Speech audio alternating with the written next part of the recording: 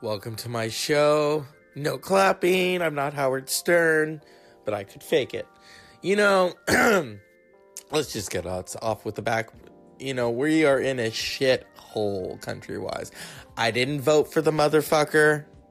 Let's just get that out of the way. And I know people who did, and it's kind of like, oh, bite your tongue.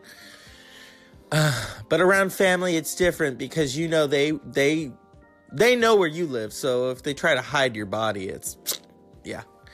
My humor is basically George Carlin mixed in with a little Margaret Cho. I think they were both brilliant. Richard Pryor, he's, I loved his writer. I love Paul Mooney. I think Paul Mooney is a genius. So, let's just start that off right there. I live in a small California town. I'd like to be rich one day and not squander it. I don't really like what I do. It's okay at times, but the drama, job-wise, I just don't want it anymore. So this will probably be my last year, but don't tell them that. I love talking. I love telling stories. I love Turner Classic Movies. I love being single. I love being single and going and doing whatever I want. When I get skinny again and get built, which is my goal in life, it will be like Kindergarten Cop. That's not a tumor. And he's a hero of mine, even though he's a Republican. I'm not too fond of Republicans. I've probably slept with a few of them and not even known it. Oh, it's Monk.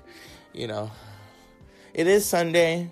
Or as Morrissey, one of my personal favorites, every day is like Sunday without pancakes.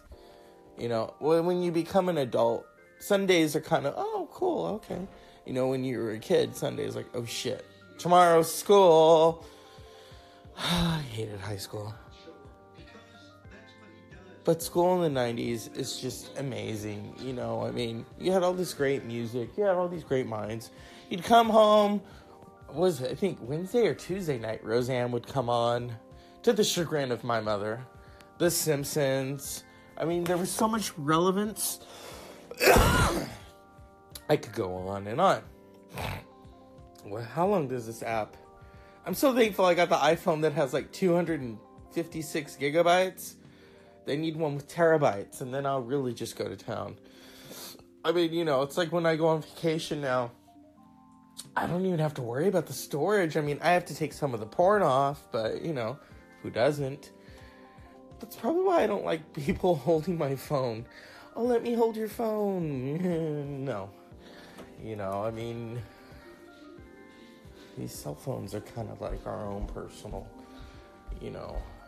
glove boxes. Keeping what we want inside. And I'm making sure that I don't have an extra cast for the show. Because then what are you talking about? I tried to write a novel last night, and it turned to shit. I was watching Blood Simple, which is so fucking boring. I love the Coen brothers, don't get me wrong. I love Fargo. I kind of liked No Country for Old Men, a little bit. Spooky. But Fargo, I think, and Barton Fink. Blood Simple, I was like, what the fuck? I thought, whoa, Frances McDormand, you really have not changed. No. And of course they had, I forget his name. I always associate him with the father from Clueless. Shea, get in here. He's in it.